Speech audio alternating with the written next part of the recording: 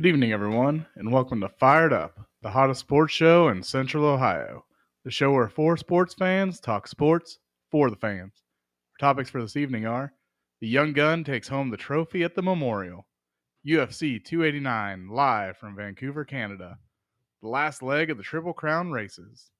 Has the clock struck midnight on the Cinderella story? Continuing on with the Stanley Cup Finals. More NBA teams find their next head coaches. Things are heating up in the NBA Finals. With that, I give you our Assistant Chief for our Fire Brigade, Colton Cow. Thanks, Matt. We're here on a Thursday night. Beautiful day in Delaware, Ohio. Back in the studio. Me and Matt. Matt was on vacation last week, so we had a fill in last week for everybody who was on vacation. So good to have Matt back in the studio. So Sir. real quick before we jump into our first topic, we're going to give a shout out to our corporate, one of our sponsors, BetStamp. They're a sports betting app. So Ad will tell you a little bit about what their app can do for your sports betting needs. Thanks. We'll be right back.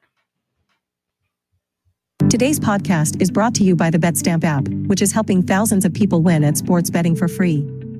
The same way travelers use Google Flights or Expedia to find the best prices, bettors can now use BetStamp to do the same. When you place a bet, the odds given by a sportsbook will determine how much you can possibly win. Even when betting on the same outcome, different sportsbooks will offer varying payouts, and these differences can be huge. BetStamp allows you to easily line shop for the most profitable odds across all sportsbooks. You can click on any matchup and instantly see all the different odds for game lines, player props, and even future bets. Line shopping is the simplest way to find an edge in sports betting and maximize your chances of long-term winning. On average, BetStamp users win an extra $1,000 plus yearly just by line shopping. You can find the BetStamp app on the Apple iOS Store, Google Play Store, or through your browser at www.betstamp.app. To access all these benefits, sign up using promo code FIREDUP and start your journey to successful sports betting today. If you forget to use the code upon sign up, you can always enter our code in your BetStamp account settings afterward. Check it out. All right, and we're back. Like Matt mentioned before the break, I'm going to talk a little bit of golf, recapping the Memorial Tournament that was right here in our backyard, right here in Dublin, Ohio. Beautiful weekend for golf. Super hot, and an event that Matt and I got to enjoy. Taking some golf on Saturday. Third round, so we got to see some of the big guns battle it out here. In a tight battle, real close, from top to bottom on the leaderboard. Nobody really obviously separated themselves from each other. Real close pack. But Viktor Hovland, the young guy, taking home the trophy here at Jack's tournament, if you will. Yeah, it took him a little extra golf to do it. Right. Yeah, fans that were there on Sunday got to see a little bit of free golf, if you will. Had to go to a one hole playoff between him and Denny McCarthy, who was kind of somewhat the leader throughout the last day, most of the last day, and till kind of the last couple of holes, he just kind of struggled down the stretch. But Matt, what do you think about this tournament? Hovland's win here. Yeah, it's always exciting to see the young guns show up and really start to make a name for themselves. So that's always a cool thing, and get some extra golf. That's fun too. But to me, the real story of this tournament was the absolute collapse of Hideki Matsuyama. I mean, for the first 3 days of this thing, he was running away with the tournament. I feel like we kind of jinxed him. We showed up to watch him on 12, and all of a sudden he has a triple bogey, drops from 7 under to 4 under, ends up finishing the tournament even par, finishing at 16th place. I mean, that's just, to me, that's an epic collapse. That's he really fell apart there. So I don't know. To me, that's the story of this tournament. His collapse is. These young guys. That's awesome that they were able to come up there, fight for the victory, and get it. But that collapse is going to haunt Matsuyama for a while, I think. Right. Yeah. Absolutely. I think had mentioned a little bit on the show last week with the hot, dry conditions. I mean, this course already plays fast, or the greens already play fast, and then you got 90 days. I mean, it really wreaked havoc on some of these golfers. I think probably this this course played tougher than it has, in most recent years. Probably the driest tournament they've ever had at the Memorial. Right, yeah. So it, definitely, I wouldn't even say that Hovland was even the best golfer the whole weekend. Obviously came out on top, but probably didn't play his best rounds, or the best rounds he's played before. But was just consistent down the stretch, and kept himself from making too many big mistakes. Right. And allowed him to just kind of hang around there towards the top. And I think the difference for Hovland in this one was, in the final round on the back nine, he had four back nine birdies that really kind of separated himself. That, I think it was 17 he birdied, which was he was the only person the whole week, whole tournament to birdie number 17. So that was, a huge win for him, a huge, opportunity. This guy is obviously, he's in the top 10 in the world golf ranking. So, he's a consistent player, a guy that's usually up there towards the top, but, just hasn't, won a couple of times, but this is kind of a big one, to win. I know the Memorial thing closest to a major. Here, right. And he's, been right there, even in the major tournaments, in the last three, majors, he's had a top 7 finish in all three of the last 3 majors. Right. So he's, showing what he can do and breaking through, and get a big win here, at the Memorial, and kind of you'll see what he can do, the rest of the year. Obviously, we got the U.S. Open coming up here in a couple of weeks, so that's obviously the next major on the list. So we'll see what he can do, but a lot of the guys, and it's kind of interesting that Viktor did win this, because this was actually one of the guys I had listed as a guy I thought was gonna compete and do well, at this tournament. And you probably would have called me crazy, because historically he really has not played very well at this tournament. I think his best place finish was like 48th or something like that. So he hasn't played all that great, playing at Muirfield, but. This one he played consistent golf, was able to keep himself in there. But even some of the other big guns, with it being such a tight race, or whatever, he didn't have to shoot way under par to really be competitive in this thing. Scotty Scheffler, 6 under was third. Kind of finished 6 under before the other 2 guys or whatever, was kind of hanging around waiting to see, hey, maybe these guys, slip up and I might, sneak my win in. You sneak into a playoff, but just wasn't able to happen, or didn't happen.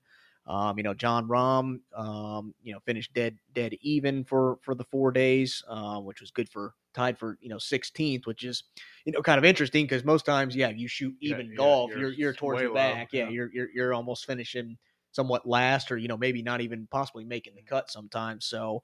And then Patrick Cantlay actually went 2 over. Another guy that was, over the course of the couple of days, was up towards the top of the leaderboard. But I think Sunday, or Saturday and Sunday, he really kind of fell apart as well. And then the last guy I kind of had listed was Xander Schauffele, and he finished 1 over for the tournament or whatever. So very very tight race, but hats off to Viktor for taking home this one. Like I said, coming up in a couple of weeks, we got the U.S. Open, big one for him. So we'll see, what Viktor can do, or see, who's hoisting that trophy. We'll talk about that here in a couple of weeks. So, all right. Well, moving over then to a little bit more action, a little bit, crazy stuff. UFC 289. Like I mentioned, like Matt mentioned when we introduced the talks, going to be in Canada for this one, Vancouver. And for those of you that have been kind of watching recent events, or current events, Vancouver is not close or nowhere near where the the wildfires in Canada are taking place right now. So kind of Vancouver more on the west coast, wildfires more on the east side of Canada. So should be all good. But some action in Canada. I think this is the first big time event that UFC's had in Canada. They've had several smaller events in Canada, but never like a pay-per-view type type deal here. So this is first time Canada's getting there, getting big time action here. Not getting the greatest card in the world. Right. Yeah. Unfortunately, yeah, I would have to say that's, looking at the guys or, the even the girls that are on the, the main card, it's, I think much to be desired, if you will. And, it's going to be taking place on Saturday, June 10th. Obviously the big one, the main event, is the women's bantamweight title fight between number 5 ranked Irene Aldana, and then the current belt holder and champion Amanda Nunes. Hands down, probably the greatest women's fighter of all time. Matt, what do you think about that fight? Yeah, I mean, looking at the tail of the tape between these two, it looks like Nunes would run away with this thing. She's 22-5 in her career. She's got 13 knockouts, 4 submissions, 5 decisions. She's 9-1 in her last 10 fights. So she lost. Actually, it was the fight before this one coming up, or actually 2 before this one. Yep. Because then she was able to win her title back and be fighting for the title here again. You got Irene Aldana, though. She's only 14-6 in her short career, 8 knockouts, 3 subs, 3 decisions. Only 7-3 in her last 10 fights. Just looking at the records alone, it seems like this is Nunes to run away with. Pretty one-sided, yeah.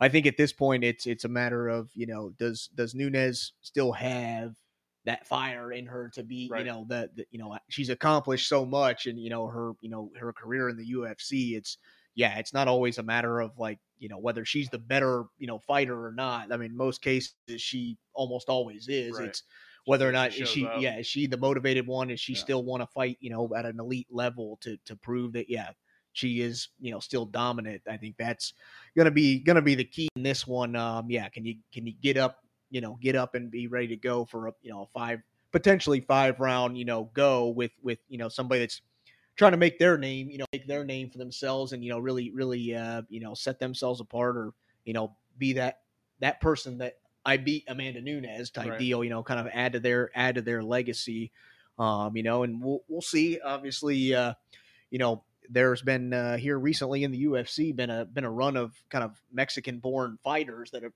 really been fighting well, both men and women. Currently in the UFC, you got two champions in the flyweight division, men's and women's, in Brandon Moreno and Alexa Grasso, who hold the belts in those divisions that hail from Mexico. And then if you count the interim featherweight champion right now, Yair Rodriguez is actually the third champion. Wow. So potentially, Irene could, add to the kind of that Mexican legacy here, and if she's able to knock off Nunes and hold the belt, then she'd add to that kind of Mexican lore, if you will. Then the other fight, kind of maybe somewhat the co-main event here in the lightweight division. That's number 4 Beneil Dariush going up against the number 1 Charles Oliveira. This is going to be a good one, I think. Maybe could potentially even be better than the main event. I think it probably is the one that everybody's kind of looking forward to on this, just because both of these guys, I think, are fighting for something to prove here. Likely whoever wins this fight gonna get a title shot to go up against Islam Makhachev. He's they're gonna have their hands full, obviously, with him, but I think this is gonna be a bloodbath to get there, or an opportunity to get there. It's gonna really test them here. Like I mentioned, both guys have something to prove. Oliveira lost his title in 2022. So I think he's out to prove, or out to show that that was just a bad day at the office, just a bad day in the octagon, kind of a fluke type thing. But Dariush, he comes into this fight on an 8-fight win streak. I think we know that he's somewhat legit, but beating a guy like Oliveira, I think, puts him in that somewhat elite category, and gives him some credibility, if you will. So it's gonna be an interesting one. Both these guys, somewhat, they're not gonna be knockout type guys. They're gonna somewhat try to get after you, submit you a little bit, or go rounds. Right. Hope they get the scorecard in their favor. Right, absolutely. Matt, anything you want to say about that fight? Yeah, I mean, just looking at all-time records here, you got Oliveira, who's 33-9 33-9. He's got 9 knockouts, 21 submissions, 3 decisions. And then, like you said, Dariush, he's 22-4, 5 knockouts, 8 submissions, 9 decisions. So, like I said, it's either going to go to the ground, somebody's going to sub somebody, or this is going to go the distance. So I love this to potentially go the distance and go to judges' scorecard here. Right. Yeah, absolutely. And then looking at the rest of the coming outside of those kind of, like I said, I think even that bantamweight, title fight in the women's division, I think is, probably going to be pretty one-sided.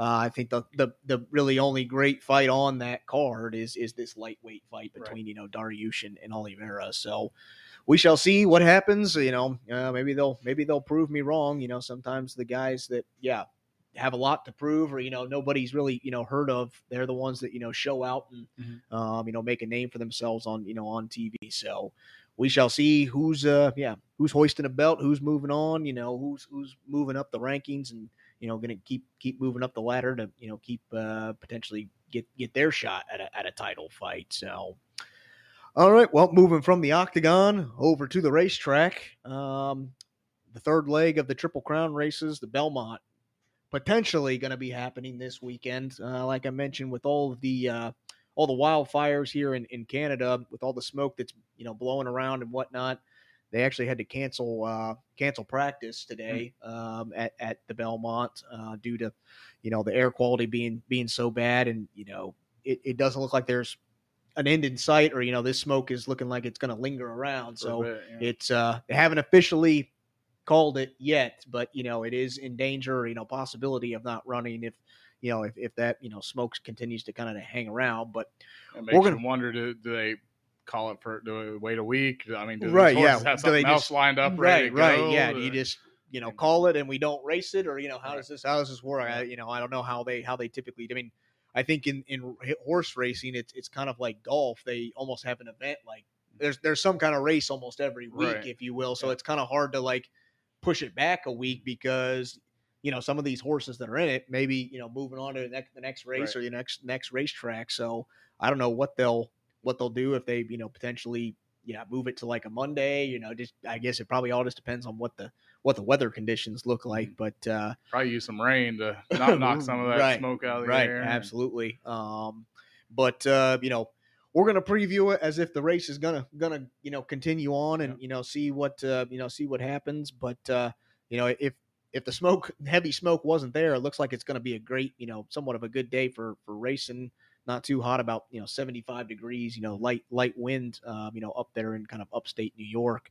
Matt, what do you think about the Belmont? Any particular horse you like, or what's your thoughts? Well, I mean, this is another one that could go anywhere. There's only 9 horses in this race. Right. Top 3 contenders right now are Angel of Empire 7-2, Forte 5-2, and Tappet Trice 3-1.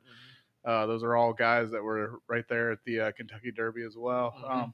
Then you got the Preakness winner, National Treasure. He's actually going off at 4th right now, so he's not even a betting favorite after just winning the Preakness. So that's kind of odd that he's not really a betting favorite. He's 5-1. And then, to me, interestingly enough, the Kentucky Derby winner, Mage, who also finished 3rd in the Preakness, he's deciding to sit this one out.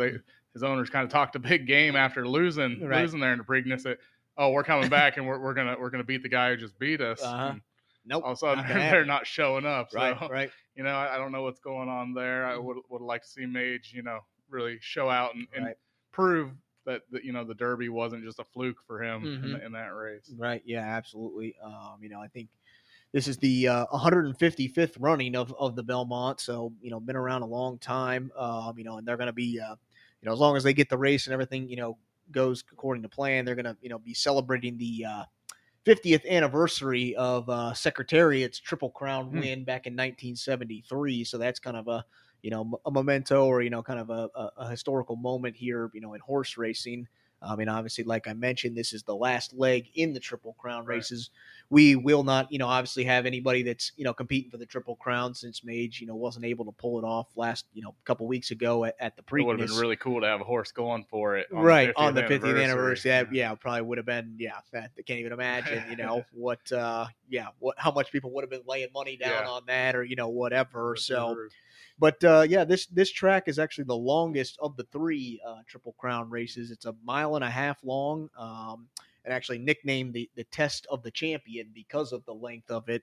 So you maybe don't have to get a great start out of the gate, but you got to have that endurance. You got to be able to go the distance. You can't start out real hot or whatever and really trail off, because you got quite a few legs to get around the get around the track here. So definitely got to probably the horse that's going to be the most consistent, I guess, or that is set the pace and not wear themselves out in the beginning, but still have enough left in the tank towards the end is going to be the horse that takes it home. But $1.5 million for is the purse, about 800,000 whoever wins this thing. Little bit of history. So if you're starting in the one spot, that's the number one post. That's actually the post position that's won the most times at the Belmont. So and typically that's not the case at most races, because you're starting on that inside rail. But I think it's because few horses. Yeah, so few horses. You're a little bit more evenly spaced out, whatnot. But interesting enough, a 20-1 odds, Tapit Shoes is the one that's starting in the number one position. So I guess if you're looking for kind of some long odds, or maybe a dark horse to throw some money on, like I mentioned, the number one post is won it the most times at the Belmont. But at the same time, almost 50% of the time, whoever the favorite is going into the race is the horse that's won it. So obviously Forte's up there. Matt mentioned Tapit Trice, Angel Empire. And interesting enough, Forte was kind of the favorite going into the Kentucky Derby, but then was a late scratch from the race. Literally the morning of the race, wasn't able to go. So this is going to be, and then didn't race at the Preakness. So this is our first look at him in one of these big races. So it'll be interesting to see, with him being off the last couple weeks here, what's he got what's he got in the tank, or what's he going to do for us here. So it's going to be like I said, I think just like the Preakness, with only so few horses, it really is somewhat wide open. And I think you're just going to look for the horse there that's got the most endurance, the horse that can really take this thing home and get around that 1.5 mile track and not wear themselves out. So it is going to be interesting. Hopefully they get the race. Obviously a big event, draws in a lot of money for the city that it's located in. So hopefully they get to race it, and no issues there. But there is the potential there. So we shall see if we're recapping this thing next week. Or hopefully we are. So we shall see. All right. Well, moving from the racetrack then over to the ice. Stanley Cup Finals underway, and man, it's looking like a pretty one-sided affair here. The Vegas Golden Knights taking on the Florida Panthers. Golden Knights are up 2-0 in the series, and both games have not really been uberly competitive in this one. The Golden Knights have controlled it basically from opening ice, opening tip, I guess, if you will. Matt, what's your thoughts on the series so far? You think the Panthers are done? You think they got a chance? I mean, every time you think you can count them out, they figure it out. But what do you think? Said Vegas leading this thing 2-0, and Florida got to the finals by having amazing defense and play and goal. But man, in these finals, they've looked awful on that side of the puck. I mean, they're giving up almost 6 goals a game. They're only scoring 2 goals a game. That's not going to win any time of the year, let alone the Stanley Cup Finals. Right. So, they're really going to have to tighten it up. Bobrovsky's going to have to wake up and turn it around. But I don't know. We've seen this quicksand happen to Bob's before, and it doesn't usually seem to have a turnaround when it starts happening like this. So I don't know. I hope it's not mental for him. I hope they can turn it around, because they've been great. They've been fun to watch. I'd love to see them, extend this thing a little bit at least. Nobody wants to see a sweep in the finals, but man, the way Vegas is playing, it's going to be hard to not get a sweep here. They're hitting on all cylinders, and Florida unfortunately isn't at this point. I don't know if they've just kind of tired themselves out. They've put it all out there to get there. If that's part of the problem or what's going on. But I'll tell you, it's crazy how these Stanley Cup playoffs in general have really mirrored the NBA playoffs. I mean, the first couple rounds were exciting. Everybody was into it. And then you have the conference championships that were, so, and then now the championships are almost a flop in both of them. It's crazy. They've really mirrored each other. And you had the Bostons and the Floridas and, kind of all fighting in like the same cities and everything. It's been crazy how these things have really mirrored each other. Yeah, absolutely. Game 3 going to be happening tonight about 20-ish minutes or so. They're gonna get it started. Game 3, obviously Florida back on home back on home ice. Maybe that's the difference in this one. But Vegas has been just as good on the road as they have been at home. Right. So just a very, very well balanced team. You talk about goalie play and as well as as bad as Panthers goalie, because they even made the switch in game 2 to their backup, somewhat their backup goalie, and he didn't come in and fare much better. Right. So it seems like, no matter who the Panthers have put in the net, has not paid paid dividends for the Panthers. But you look on the flip side, Adin Hill for Vegas has been, nothing but almost perfect in this one. Game 1, he was 33 for 35 on saves, about 94% save percentage. Game 2, saved 29 of 31 for a 93.5% save percentage. So far through the playoffs, he started 11 games and he's averaging about 93% save percentage. He's only been below 91% twice. Man. And when they were below that number, they lost both those games. Yeah. So, I think the margin there is pretty tight for Vegas. So I think if Florida can get there and get some shots, get some opportunities, I think the opportunities are there. I think that the momentum can swing in this one. It's just a matter of seeing that puck go through the net. If they don't get back in it tonight, though, down 3-0, it's gonna be uber tough at that point. As well as Florida has played throughout these playoffs. I just don't see.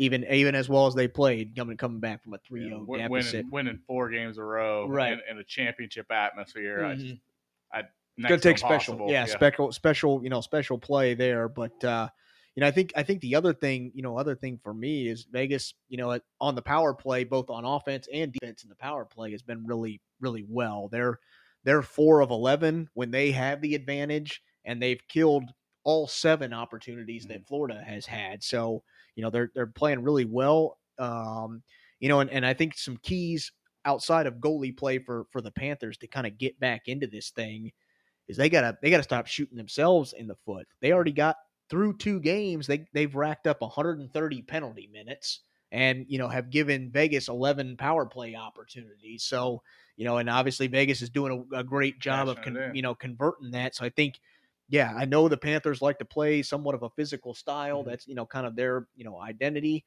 But I think they got to maybe tone it down just a tad, to keep Vegas from getting those, man advantage type opportunities. And clearly the officiating's tightened up a little bit here. So you got to change your game to match what you're getting there. Absolutely. And, I think, Florida obviously has only scored 4 goals through the first 2 games. So they got, I think that they're going to have to pick up the scoring, because this Golden Knights team is just so well balanced, has so many guys that can, score the puck that, Florida's got to figure it out on the offensive end. I mean, I think both sides, they got to, play better. They have not been great in the goal. They haven't been, great on the offense either, but I think, if they can, correct the defense, I think it starts with the defense. If they can start the defense and get that going, I think the offense will come. I mean, there have been several opportunities or several times in these playoffs where they've won games 1-0 or 2-1 or,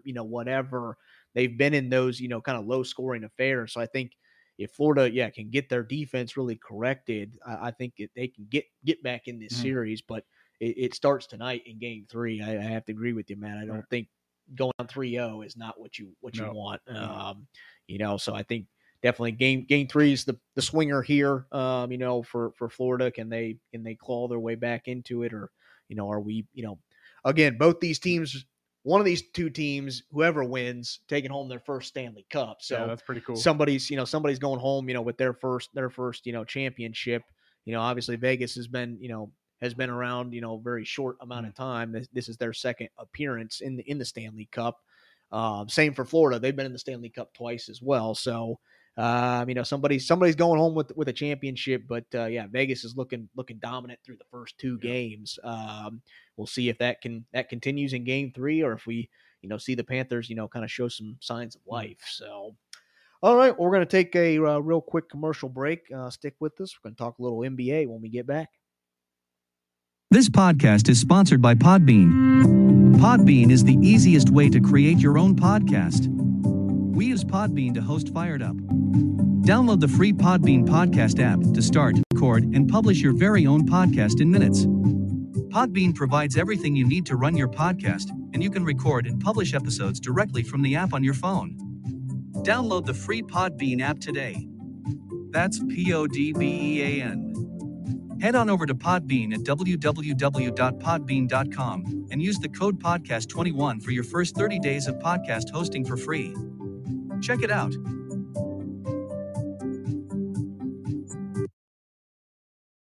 All right, and we're back. Well, before we talk NBA Finals, got some more coaching moves here. Couple more teams adding their new guys at the helm. A lot of new guys, but same old guys. I mean, same faces, different places at this point. So we'll just kind of run through here. First one on the slate, that's the Philadelphia 76ers. Found their new guy, but not new to the league, because it's former Toronto Raptors head coach Nick Nurse. Headed to to Philly to be the next head coach there. The past, spent 5 seasons in Toronto as the head coach and racked up about 227 victories there in Toronto. Secured himself an NBA championship, and also was NBA coach of the year. Matt, what do you think of this hire? Good, bad? What do you think? Of the 3 hires, I like this one the best, really. I mean, like you said, in 5 seasons in Toronto, he was 227, 163. Yep. And I blame Toronto for the fall off, not necessarily Nick Nurse. They let all their talent walk and didn't get him anything to replace them. Right. What are you supposed to do in this league without a star? It still kept him in contention every year. So I think he's a heck of a head coach, and I think he's going to do great things with that star-studded group there in Philadelphia. Yeah. Like I said, he took Toronto with a bunch of guys that were, good, but maybe weren't stars at that point in their career, other than Lillard, or not Lillard, Leonard. I'm sorry. Yeah. Kawhi. Yep. But other than Kawhi, really, those other guys were, you really turn that team into a championship contender. What he can do with Joel Embiid and James Harden and those guys there in Philadelphia, I think they're on the right path here for a championship. Yeah, well, he'll got a tough uphill climb, because Philly's looking for their first NBA title in almost 40 years since they've won an NBA championship. And it's kind of interesting, because a team that we'll actually talk about here in a little bit, the Phoenix Suns, also had an offer to Nick Nurse for him to be their next head coach, but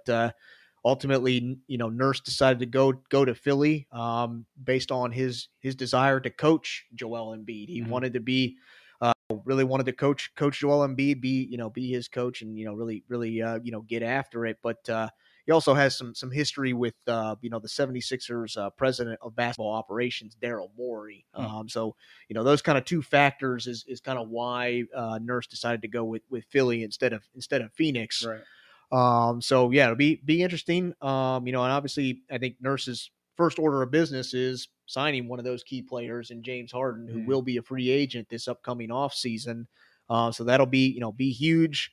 If Philly's willing to wants him back, or, willing to pay him, what he thinks he's worth at this point, that's going to be a big key for, this 76ers team to continue to be contenders in the Eastern Conference. Yeah. I feel like you got to pay him, because right now there's no other great option out there to replace him. Now, if the Suns do what we're hearing they may do and release CP3, right now maybe you let him walk and you hire CP3 to make that change and be your floor general. But because I think you get CP3 probably cheaper, a lot cheaper, somewhat at a discount, I think, compared to what James Harden has been saying that he wants, or the money that he could potentially get, in the 200 ish million for I don't know, 4 or 5 years. So it's could be a better opportunity, a possibility to get a veteran at a cheaper rate, but a guy that's obviously got a ton of experience in Chris Paul. But I think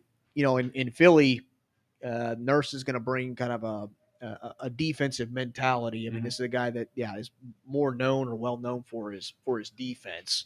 Some stats that I saw with this.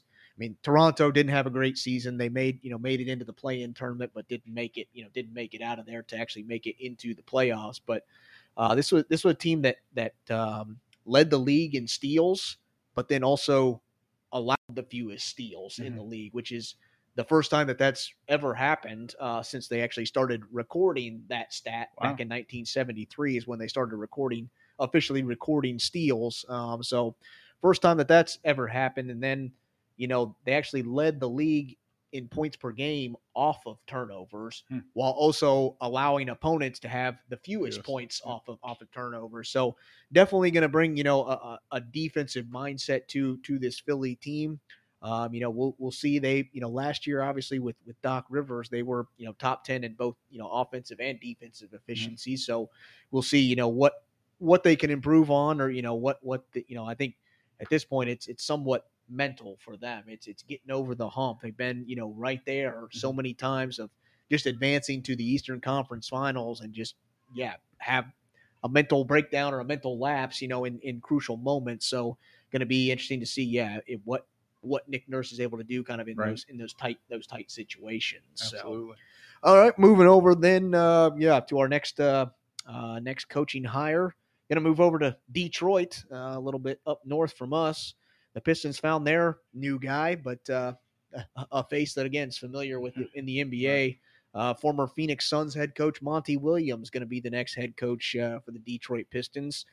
Got himself a 6-year, $78.5 million deal, which actually makes him the largest coaching deal in NBA history. So it's interesting. A guy that had some decent success, or some mild success in Phoenix.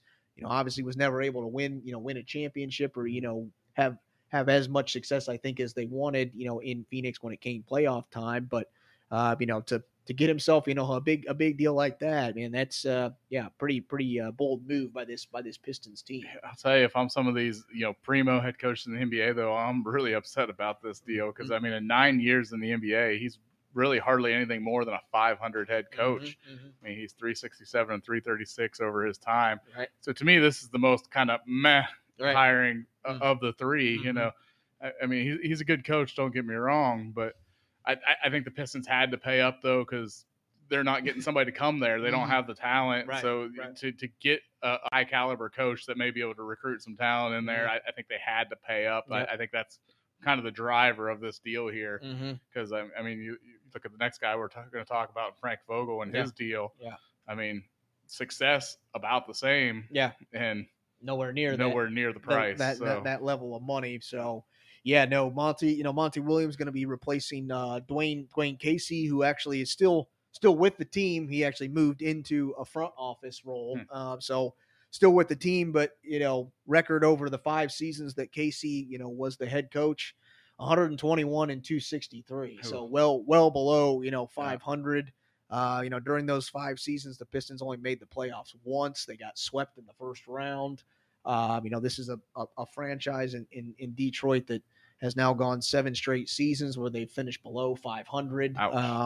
Their last winning season was back in 2015. So they have not had much success here the last, almost decade. They're crazy how much they've fallen off since the Chauncey Billups, Tayshaun Prince championship days of those. Absolutely. Teams. It's just, how quickly that, a franchise can change, based on, some players. And, I think for this Pistons team, I mean, because of, how bad they have been the last several years, obviously they're picking up towards the top of the, top of the draft. So they're loaded with a lot of young talent. Jaden Ivey, the number 5 pick from last year, Jalen Duren, the number 13 pick from last year. They also have the number 1 pick from 2021 on the team, and Cade Cunningham, who, last year actually was only able to play 12 games because of, a shin surgery that he had to have. So this team is loaded with a lot of young guys, a lot of young talent, and we've seen, what that can do, sometimes in this league. The Memphis Grizzlies, come to mind when I'm talking, young guys or, draft picks, or, even look at the Golden State Warriors, right. Before they started the reign that they've had here the last, several years. It all started with draft picks and, young guys with, Steph Curry and Klay Thompson and Draymond Green. All those guys were drafted by Golden State. Right. So, that's kind of the blueprint. And, the Pistons are going to have the 5th pick in this year's draft too. So going to add, possibly add another young guy to the mix. So, we'll see what Monty Williams can do. Obviously going to have to make, quite a bit of a turnaround there in Detroit to, really get them back on track. Like I said, had some decent success there in Phoenix, but I think prior to that he was the head coach maybe in New Orleans. I think was prior. New Orleans for 5 years, Phoenix for 4. Yeah. So, and I think again had some kind of mixed results in New Orleans, but we shall see his third stop here. With Detroit, we'll see what he can do. But going to be a heck of a turnaround with a big price tag on it. So. Well, then moving over to Monty Williams' former team that found their next head coach, another familiar face, Frank Vogel, who you probably recognize was, the former Los Angeles Lakers head coach, headed to Phoenix on a 5-year deal. I think you said around 31 million. Yeah, 31 million. So, Matt, what do you think about this hire? Vogel up for it? Well, looking at that, like I said, looking at that Monty Williams deal, this is a steal. I mean, Frank Vogel's a guy who took the Lakers and won an NBA championship over his career here with the Pacers, Magic, and the Lakers. He's got a combined record of 431 and 389 in 11 seasons. So, much better than that almost 500 percentage of Monty Williams. So, I think not a bad hire for the Suns. Really, to me, it's just going to depend on what do the stars of the Suns really think, because I think that's kind of a big thing is how these coaches mesh with their stars. Right. Monty Williams with the Pistons, he probably didn't have much to worry about there because there is no big ego star there. But, like how Nick Nurse is going to, get with Joel Embiid and how Frank Vogel is going to end up with Booker and Kevin Durant and the stars there in Phoenix is going to be interesting. But Vogel was able to do it with the stars in LA. He got LeBron to play with Anthony Davis. Right. So, I mean, I think he can handle the star power. I think he can work with those type of players. So, and interesting that he'll have kind of a similar combo to that LeBron, Anthony Davis with Durant and the big there, DeAndre Ayton. So, what he was able to do with LA, I think he has a good shot of being able to replicate there in Phoenix with, I think, probably a more talented, younger, maybe not more talented, but a younger core, more athletic right now combo. Right. Yeah, it will be interesting. Obviously, Vogel was able to do it. I think it was in his first season with the Lakers, able to, get them together and win a championship. But that was the COVID year, right? To be fair on right to the other teams or other guys, whatever, and it will be interesting because the next year after that it was somewhat all downhill from there. It was a complete night and day difference from the year prior. So.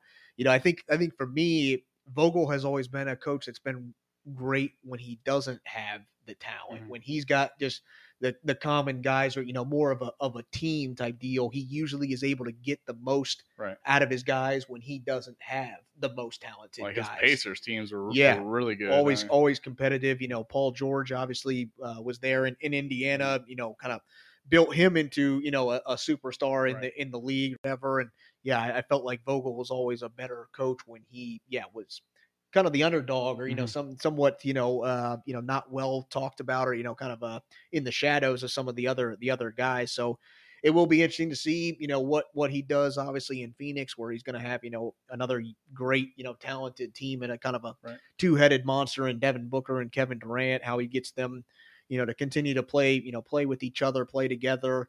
I think at this point it's some of the downfall of his tenure in LA was that could never keep all the guys healthy or on the floor, which is nothing not his fault, nothing to do with him. But that'll be, can Booker and Durant be on the floor at the same time? Can they, stay healthy? I think that will be, really a way to measure the success of this Suns team. So we shall see what happens. Like I said, new places, but very same, familiar faces. So we'll see what these guys can do in their new stops along their coaching journey. So, all right, well, moving over to our last topic, sticking with the NBA, talking the NBA Finals here. Somewhat similar to the Stanley Cup Finals, been somewhat one-sided. I mean, the Heat did, Game 2 did show some signs of life, got themselves a victory after Game 1, not so great a performance in Game 1, but then Game 3, the Nuggets said close the door on the Heat, potentially saying keeping that Cinderella story going. Got to win last night in convincing fashion. Matt, what's your thoughts on this? Are we done? Is this it, or do the Heat still have a chance? I think this thing ends up going 6. To be honest with you, I think it is the Nuggets series to win, but the Nuggets have got to play a full basketball game like they just did Game 3, because games 1 and 2, they very easily could have lost both, because in the fourth quarter they got outscored awfully. Yeah, I mean, it was a huge one-sided effort in the fourth quarter. Right. Miami almost came back and won that Game 1. Mm-hmm. They did come back and win Game 2. Right. So, I mean, this thing could be 2-1 the other way. Absolutely. But after looking at that dominating effort in Game 3 and being in Miami and putting up that effort, they had 2 guys go with 30-point triple doubles. Yeah. That's amazing. Mm-hmm. I mean, you got the Joker going for 32, 20, and 10. Then you had Jamal Murray 30, 10, and 10. Mm-hmm. That's unheard of stat lines for 2 stars. Right. But you also got to remember those 2 have got to do it. Right. You look at that, there wasn't much else other than those exactly. 2. Yeah, that was going to be my next point. You slow one of these guys down and you're right back in this thing. You got a good shot. So, if you can slow down the Joker, you can slow down Murray. I think maybe that should be the Heat's focus. Let one get his. Don't let the other get theirs and play your game. Yeah, absolutely. Yeah, I think obviously easier said than done. Right. I think at this point, you let Jokic do what he does. I mean, you look at his stats, Game 1, 27 points, 10 rebounds, 14 assists. Game 2, in a losing effort, 41 points, 11 rebounds, 4 assists. Game 3, 32 points, 21 rebounds, and 10 assists in that game. So I think at this point, Jokic is unstoppable for us. Right. I don't think anybody on the Heat has a chance of guarding him or stopping him or slowing him down. I think the key is you got to stop Jamal Murray, because if you look in Game 2, when Jamal Murray didn't have his best game, I mean, I know the Heat only won by a mere 3 points, but a win's a win. But that was success. That was what allowed the Heat to have some success. Was by slowing down, Jamal Murray. So I think that has to be the focus. Is let Jokic do what he does, but try to focus your attention on Jamal Murray, slow him down if you can. But the guy has been nothing but phenomenal himself, not just in this series, but throughout these entire playoffs. Right. But because if you look at it, you look at the stats. Outside of those 2 guys, Denver's lucky that they have those 2 guys playing at such an elite level, because they are not getting what you would want from some of your, bench guys or, kind of your second tier players. So I think, the Heat have to, feel some confidence there that if, they can figure out, this 1-2 punch that the Nuggets have, I think that they got a real legitimate shot at being in this thing or, competing in this thing and, maybe, pulling off a major upset, if you will. I think for the Heat, they got to get their second tier, their second level guys going. That's what has gotten them. I mean, obviously Jimmy Butler has played, out of this world and, has led them here, but it's really been their role players that have really stepped up in crucial moments. And Game 3, they shot horribly from the 3-point line. Their second players didn't contribute much in that one. I think that, for the Heat to stay competitive on the defensive end, they got to slow down Jamal Murray, and they got to get the other guys going. Right. The other, outside of Jimmy Butler, they got to get those other guys into the game and get them rolling. Especially being at home, they ought to be more comfortable there than anywhere. They ought to be able to put up some points. Yeah, got that home crowd behind them. Have the energy there. That's you got to. I mean, obviously Game 4 going to be tomorrow night in Miami. Down if they lose game 4, they're down 3-1. Mm-hmm. Only been one team in the history of the NBA to ever come back, down 3-1. That took LeBron James. That took LeBron James. A phenomenal effort to do that. So yeah, I wouldn't count. I wouldn't go to the go bet and put all your money on that because just because it's only happened one time. But I think the Heat. Yeah, to have a legitimate shot, they got to even this thing up and go back to Denver tied 2-2. Because history is already not on the Heat's side because teams that have won Game 3 after being tied 1-1 go on to win the finals 80% of the time. So they're already got their backs against the wall. A tough mountain to climb. So they gotta get Game 4. They've got to get it figured out. I think it also starts on the offensive end of figuring out how to shoot better. In Game 2, they shot comfortably almost 50% from the 3-point line. Games 1 and 3, they've shot putrid from the 3-point line. So they've got to that's what's gotten them here. They're clutch shooting. Those role players, when Jimmy Butler drives in and gets double, triple team and kicking it out to those guys that are wide open, they got to knock down those open shots and give some help there. It'd be really nice for them to get Tyler Hero back too, to have a little more of a 1-2 punch there. Right. If he can get himself healthy enough to get back into this series, that could turn the tide a little bit as well. Right. Yeah. From what I hear, he's still technically not cleared to play yet, so I don't know. Game 4, probably still a question mark, or probably not likely. But at that point, then if they lose Game 4, do you throw him in there for Game 5? I don't know. It depends. I guess if you can, you throw it all out there. Right. I guess you got nothing else to lose. I guess the season's done if you lose. Both these next 2 games. So we shall see. Yeah, exciting stuff. In the NBA. The Nuggets look like the dominant force they have been all season. The Heat have somewhat come back down to earth. From their great play that's gotten them this far. So we'll see who can make the right adjustments and get the team to hoist an NBA championship. So. Yes, sir. All right. Well, that's all we got for tonight's show. Thanks for listening to Fired Up with your hosts, Colton Cow. Matt Cordis. We hope you enjoyed our episode this week. And, if you want to hear other topics for future episodes or, you just got a burning sports question you want to hear us talk about on the show, feel free to reach out to us on our Instagram. You can find us at firedup_podcast, or you can find us over on Facebook if you search for Fired Up, Sports Podcast.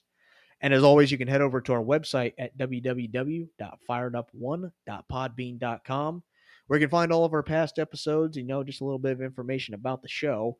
And you can find, this episode and all of our past episodes on pretty much any podcast platform you can think of: Apple, Google, Spotify, Pandora. So anywhere you can listen to a podcast, you can find our show. So appreciate y'all listening. And as always, stay fired up.